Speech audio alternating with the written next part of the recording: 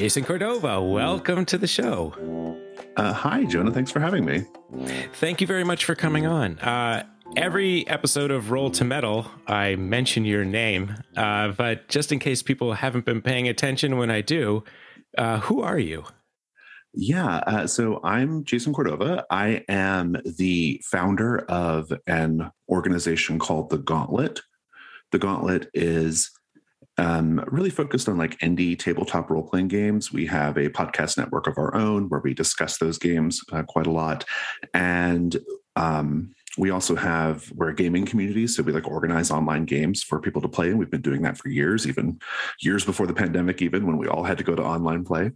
And we also have a publishing branch, which is where Brindlewood Bay and some other games that we publish have come out of.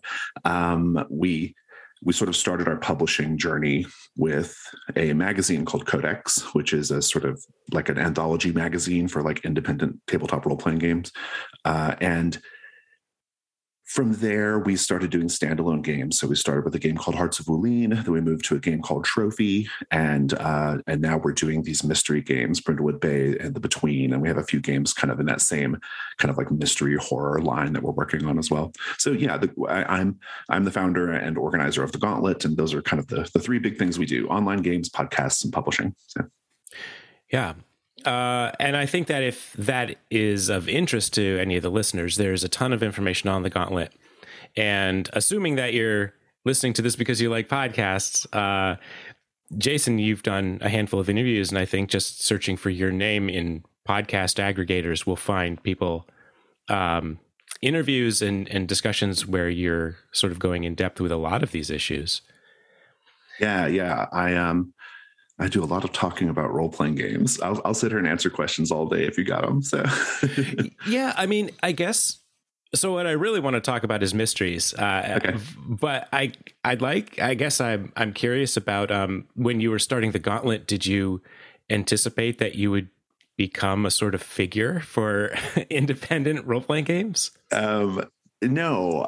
We started actually as a local group in Houston. In around 2013, I had moved to Houston, and I was looking for people to play these games with me that didn't really have much of a following or a fan base. These were very niche role-playing games, and in Houston at that time, everybody was just playing like Pathfinder. Basically, that was kind of the big game that everybody played at that time, and I had no interest in Pathfinder, and so I just started looking for groups that might be interested in playing these more niche, more story narrative focused games that I was interested in. And I actually stumbled on a G+ community called The Gauntlet. It was inactive. There was nothing going on there, but it was in Houston. And I just posted like, hey, I'm really interested in playing these games. Does anybody want to play with me? And some people responded. And basically from there, we just kept going. We kept like organizing local games, and we eventually would organize, 2 or 3 game nights a week, and we would have like 4 or 5 tables like per, session. And it was terrific. We got to play all of these games. And so what kind of eventually happened is we said, we have a lot of thoughts and a lot of thinking about these independent tabletop role-playing games that at that time, very few people were talking about. And so we decided to do a podcast. That was the Gauntlet podcast. And that was sort of how like our little local group started to be like something more, I guess. So that's sort of how it all got started. I didn't anticipate that it would like that I would like be this like kind of quasi public figure when it comes to indie role playing games, but I'm happy to be. So I'm glad that people like my opinions on these things. So it's gratifying. Yeah. Between the podcasts and everything on The Gauntlet, there's a lot going on there. So yeah, I think if anyone has found our podcast and wants to know more about the scene in general, The Gauntlet is the place to go for more information. So I am a huge fan of mysteries in general when it comes to books or, films, as I have a former life as a playwright, and I approached every play as a mystery, whether it was or not. Okay. So I love talking about this. And I guess for you, what makes a mystery a mystery? Like if you were going to just try to describe what it is about a story that makes it a mystery, do you have? Yeah, it's a really interesting question. And I think it depends a lot on what medium that story is taking place in, right? I would say that, big picture, I think that any story can have mystery elements, right? I mean, lots of books, lots of TV shows, lots of role-playing games for that matter, have like mystery as like a thing that happens in the game, but it doesn't mean that that's necessarily the focus. I think what makes it the focus is, well, I mean, I think like the principal characters should probably be principally engaged in the act of investigating a problem, right? And like gathering clues to solve that problem. I think that's maybe like one way of looking at it. I think that maybe a more nuanced way of looking at it is, in some sense, in a mystery story, you are playing a game with the creator of that story. As the consumer, you're sort of playing a game with them, right? If Agatha Christie like was in direct communication with her readers and laying out breadcrumbs for the readers, and the readers would have the chance to sort of solve the mystery, to sort of solve the game before they got to the end. And I think that was probably a lot of the fun for people, right? In fact, I think back like in the early 20th century, there was this idea that like mystery writers should, there were like these rules that you should follow in order to make sure that your readers have a chance to figure things out, right? And so I've always liked the idea of like looking at the mystery as a sort of game, right? And it's not just because the very first mystery book I ever read was The Westing Game, which is a fabulous book. I love that book. But yeah, so I think that game aspect is a really interesting part of it, like that there's more than just a passive reading of a story going on or watching of a show. There's like this more interactive bit. I do think, however, that sort of basic setup of you trying to figure out someone else's story, someone else's mystery, I think that's where we run into some problems when it comes to the tabletop role-playing game medium, for sure. Yeah. I think Agatha Christie was known for, I mean, I think I remember her saying that she would do the first draft of one of her books almost never knowing who the killer was. Right. She would then figure it out and go back and in the second draft, like leave some clues. Yeah. Right. Yeah. And then the way that Conan Doyle would write Sherlock Holmes, especially in almost all of those stories, there was no expectation that the reader would be able to figure it out before Sherlock Holmes. Yeah, so the clues were there, but you're not figuring it out. He's smarter. Yeah. So we've seen a lot of investigative and mystery role-playing games, and definitely Brindlewood Bay has a very different take on what that means. So before Brindlewood Bay, what role-playing games were you playing that were sort of mystery-based and you thought like, maybe this isn't exactly the way you want to experience this? Yeah. Well, I wasn't actively playing many of them because I didn't like them. I am not a fan of HAL Call of Cthulhu, for example, which I think is the sort of like prime, like big example here. I don't care for how that system handles mysteries. I think Gumshoe was an improvement, but still has a lot of shortcomings. I think that this was actually something that really pushed me to create initially a game called The Between, which we might talk about, and then eventually Brindlewood Bay. And because I love the idea of doing mysteries in a role-playing game medium in that context, I just didn't really care for like what these existing systems were doing, right? And so I just think over time, I started to sort of like inject mystery into the other things I was running where mystery wasn't the focus, and sort of coming up with this almost like this like loose play test of an idea of like what a mystery game should be, right? And so all the games I ran, even if they weren't like straight down the line mystery games, had like strong mystery elements, and I was writing mechanics or procedures in order to support that, right?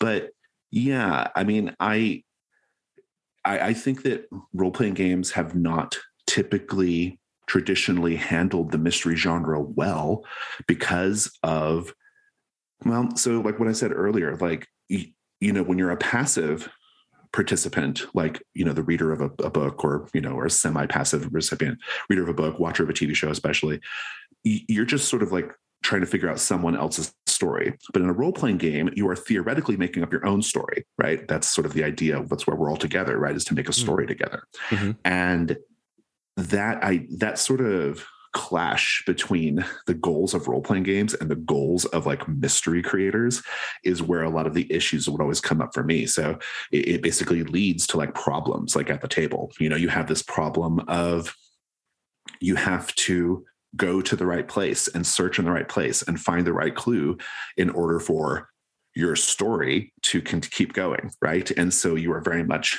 at the mercy of the creator of the scenario, or you are kind of at the mercy of mechanics that are inhibiting your play, inhibiting how you want to create the story, inhibiting how you want to do the investigation, right? You have the problem of, in order for this puzzle to be effective, in order for it to work at the table, so you don't run into lots of problems, you have to do lots of heavy prep beforehand, right? So the GM has to spend a lot of time like prepping the session, or the writer of the scenario has to be very like intricate and detailed with it, right? And so those are just like a couple of the problems that I identified that I didn't care for in mystery role-playing games. And I think that the sort of genesis of those problems is in just the basic mishmash of, in a role-playing game, we're creating our own story, but in a mystery role-playing game, we're really, really like subject to the creator of the scenario or the game and what they want to do, right? And so I just think that clash is kind of a problem. Right. So it sounds like maybe, would you say that you're not the biggest fan of pre-written modules or scenarios because they're coming with a specific, like outside of the games that you're describing now, Brindlewood Bay and between. Yeah. So when someone says, here is a defined Call of Cthulhu scenario, and you walk into this room, and unless you do this thing, the bed throws you out the window, then that sounds like maybe that's not your preferred style. It's not. No, I mean, I don't care to do that. I mean, I've played games of Call of Cthulhu, for example, where the scenario is so structured and has so much, go to point A, then to point B in order to get to point Z, right? And you have to like follow that order. It has so much of that. And I've been in sessions where we as players are just not able to figure it out. And so we're just kind of stuck, or we went to the wrong place, and the GM, for whatever reason, either because they are being very, very, sticklers about the scenario structure, or they just don't know how to handle the situation, never get us back on track, right? And so the gameplay just sort of slows down, right? This was a major, major problem for me when it comes to mystery games, and I wanted to tackle them in Brindlewood Bay and in the between, right? I really wanted to like find a different way of doing it, because I love the idea of solving mysteries in role-playing games, and I like the idea of that being the focus of the game, but I just didn't care for what I was seeing. Right. So then what did you do? So you said anyone who's followed you knows that the Between, starting to work on the Between came first. Yeah. Before Brindlewood Bay, though Brindlewood Bay was published first. Right. So then what was your approach to mystery with these games as compared to you must find the clue in the desk or there is no clue? Yeah. Yeah. Well, so, I think so I'll backtrack a little bit before, because even before the Between, there was like a really kind of key part of my sort of thinking on this, right, that happened, which is I was really, really, really deep into this game called Cthulhu Dark, and Cthulhu Dark by Graham Walmsley. At that time, I was not playing the sort of second edition hardcover one that came out on Kickstarter. I was just playing the sort of freebie version that was available on the internet, right? And what I loved about Cthulhu Dark, it's a Cthulhu mythos sort of system more than a game, because it doesn't have any setting material. It's just the rules for how to play. You're supposed to take it and play other established scenarios with it. But what I liked about it is it had this very, very like kind of very close to freeform feel, right? Like we're just rolling dice and we're kind of looking at the result of the dice, and then we're sort of freeforming our story to figure out like where it's going. And that's just how I like to play. And as a general matter, I just prefer this more like looser, more collaborative style of storytelling in a role-playing game. And so straight away, that already appealed to me more than Call of Cthulhu, which is quite mechanics heavy, right? But then Graham published this little like add-on thing called, I think it was called like Dark Descent or something like that. It was a little supplement for Cthulhu Dark, which I think he's actually like disowned at this point, but I really love it, because what it does is it creates this structure for how the classic Cthulhu mythos mystery should go. Like, you should first encounter this type of thing, and then as you go deeper into the mystery, you should encounter this type of thing, and at the end there should be a monster that destroys you or you go mad, right? Yeah. And what was great about that is he has this structure, and then within that structure, you would have lists of clues, but these clues are free-floating clues. And so no matter where your investigator's looking, they can get the clues needed to unlock the next layer of the mystery, right? And it was really like the starting point for me thinking about how I wanted my mystery system to go. So that was a really, really important, like, little sort of like developmental thing that happened with me, right? Ultimately, what I settled on for the Between and Brindlewood Bay is this idea that the clues should be able to be found wherever the characters are looking, because wherever the players decide to look, however they decide to look, is them communicating to you how they want the story to go, right? So we're already sort of like crossing a bridge in terms of, like, you know, this gap between the story we create and the story that the mystery writer creates, right? So straight away, we are sort of we're starting to cross that gap, because it's like, now we're saying, okay, well, this is how we want to investigate, and we should be rewarded for that. This is the way we want to do it, right? And so so my mystery system really kind of boils down to, you have a list of clues, right? They're flexible. They can be used wherever. And the characters, wherever they're searching, they have a chance to finding a clue of some sort. And then importantly, the GM does not know the solution to the mystery. There is no canonical solution to the mystery. And so the solution to the mystery is whatever the players make of it. They take their clues and they have a discussion at the table about what they think is happening in the story. And then they roll some dice to see if they're correct. And then things happen based on how the dice roll goes. But what I love about this process and the way this system works is that feels like you're solving a mystery, right? That it is, you are creating your own story. You are solving a mystery, but it's a mystery without a canonical solution. It's a mystery that, like all role-playing game stories, there's really nothing there before we sit down to play, right? It's whatever we do at the table is what is the truth, right? And so this is almost like a way of sort of really like in sort of really like grabbing the medium of role-playing games and letting the power of the medium inform what happens at the table. And in this case, it's the power of collaborative storytelling. It's the power of you have to sort of, like in all role-playing games, you have to sort of engage in a certain suspension of disbelief, right? Because the things we're talking about are silly and ridiculous, right? But we treat them seriously, right? It's the same thing. The players know there's no canonical solution to the mystery. They know that. But when they're talking about the solution to the mystery, it doesn't feel that way. It feels like they're solving a mystery, right? And so that's essentially how it goes, right? Is there are no canonical solutions. The scenarios are quite light. They just have big thematic details and key characters and locations to help the GM out. We call the keepers, what we call them. And ultimately, the clues can be found anywhere. And when the players are ready, they can gather those clues and try to come up with a solution to who did the murder, or where the vampire is in the Between, say, or whatever. So, yeah, I think maybe coming from a playwriting background and thinking about a mystery, it's what you're talking about. Like, the initial approach is, I have to know the answer. I have to write the answer in the story. The audience receives the story.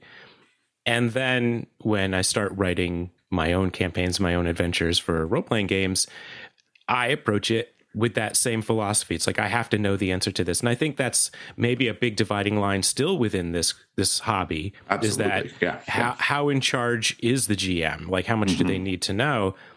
And when I first started hearing about Brindlewood Bay and like getting into it, it's like, oh, really? But then if no one knows the answer, then how? And then you play it the first time and you're like, oh, it's a different kind of puzzle. Right. It's like, it doesn't matter that I don't know the answer at the beginning, even though, all my tradition of writing is, what do you mean I don't know the answer to my own story?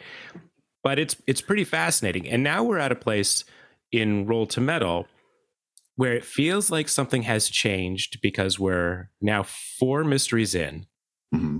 And the void clues are becoming a little more of an issue. And it feels almost like the tone and the style of each individual mystery is beginning to open up, and the world is growing. Yeah. What have you found as you've played through campaigns of Brindlewood Bay? Like, what are these changes that we're starting to see? Yeah. Well, so now I'll kind of back up a little bit. I'm assuming if you're listening to this podcast, you know where Brindlewood Bay is, but in case you don't, it is or listeners, that is, I know you know, Jonah. In case you don't, listeners, it's a game about elderly women in a quaint seaside New England town who are solving murder mysteries. It's directly inspired by Murder, She Wrote and other cozy crime dramas and things like that. However, the one thing it does do that takes it out of the realm of just straight cozy mystery is all of these murders are connected in some way to this occult conspiracy happening in the background, right? Or theoretically they're connected. In any case, there's this occult conspiracy going on in the background.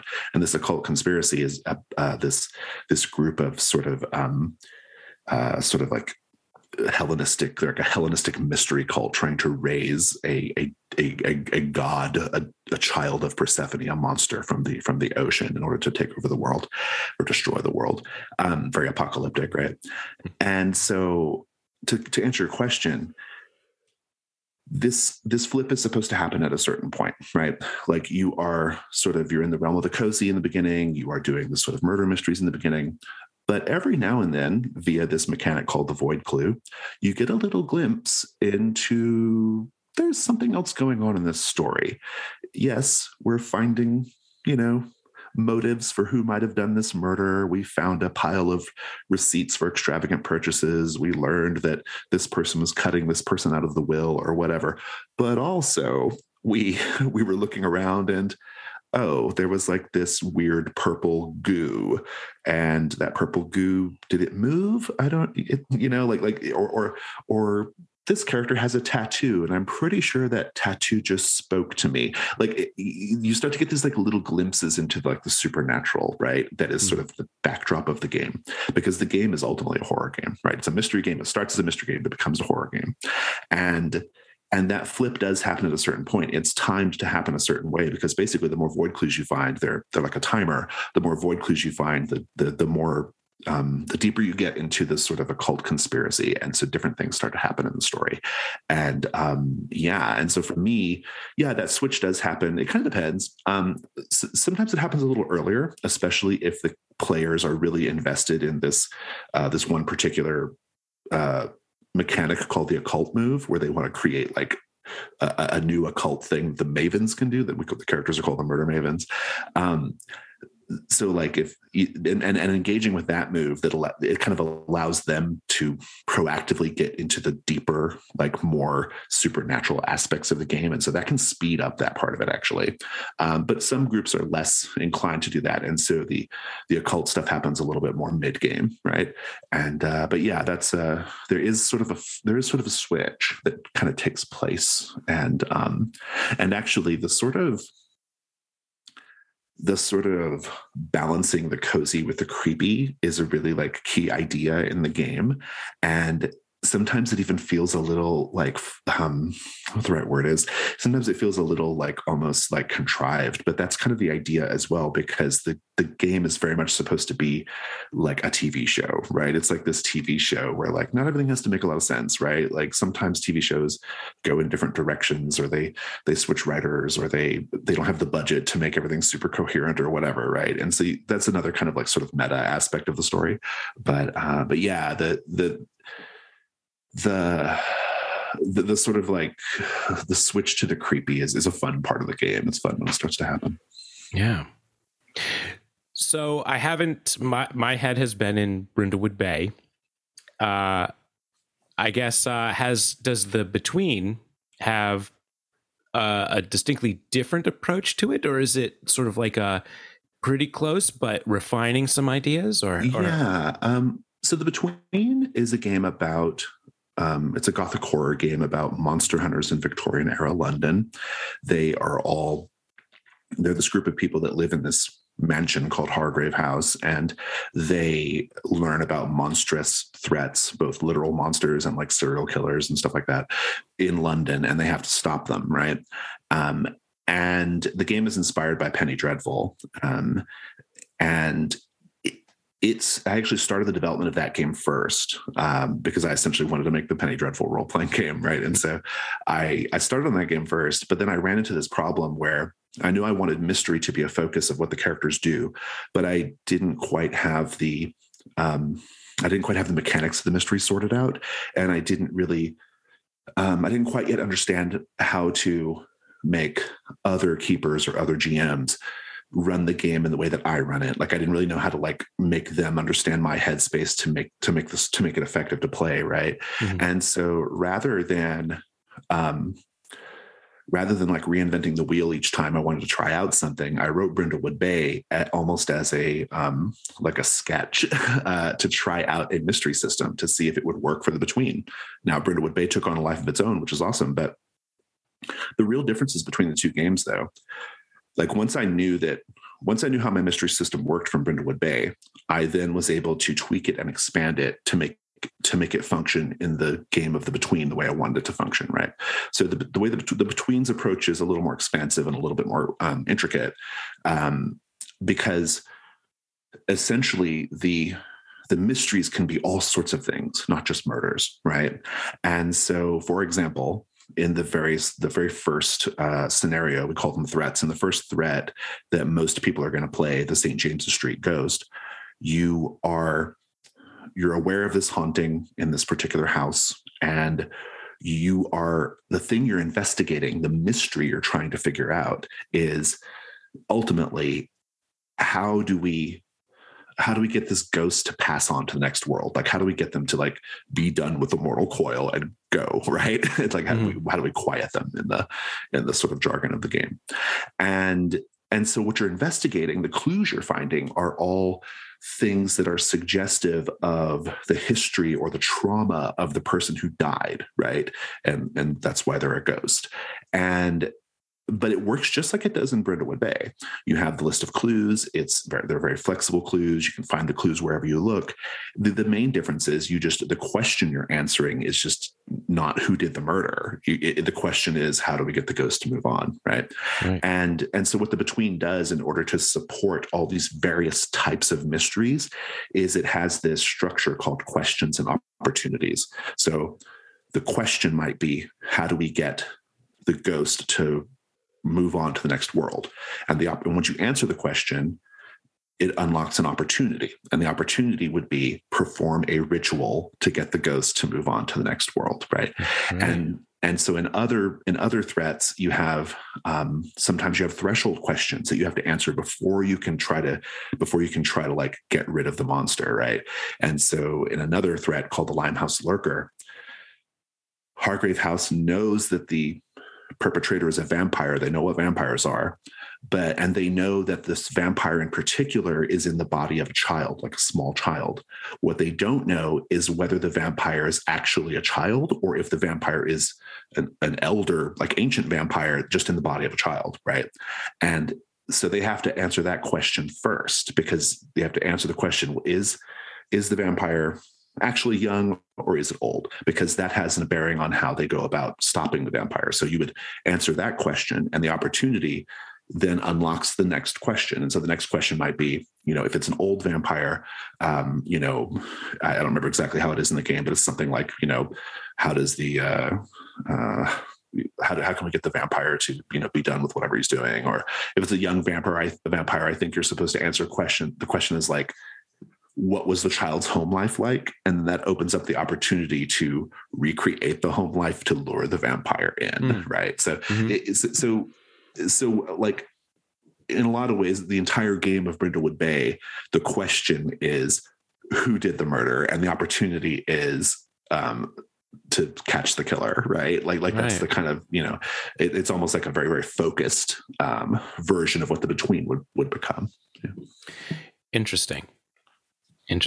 No, I like that. I think just as what we were talking about before, sometimes this kind of switch might take a keeper or your GM and like make you think about things in a different way. I think there's also an effect on players too, who are used to like, well, there's one tunnel and there's one room at the end. And then from my perspective, being able to watch players like understand like, oh, it's kind of however I want to do it and not that there's one, even in playing a different game recently, there were some players that were very much like, well, what is the solution? And I just like, right. What do you think the solution is? The solution is? Right. Yeah. It is. I mean, it's, and in defense of those players, I guess, like this is a new way of doing it, right? Like, right. I mean, there have been other story games that have some of these ideas, right? They're starting to sort of like push towards what the Brindlewood Bay ultimately achieves, I think. But it's a new way of doing it, because it's not just saying, tell me what your character's doing. The game also asks you to talk about the world, right? And help inform the world, right? And it truly is a collaborative process, and that's the goal, right? I always love the collaborative quality of role-playing games. And which is why I don't like more traditional role-playing games where the GM sort of dispenses everything to the players.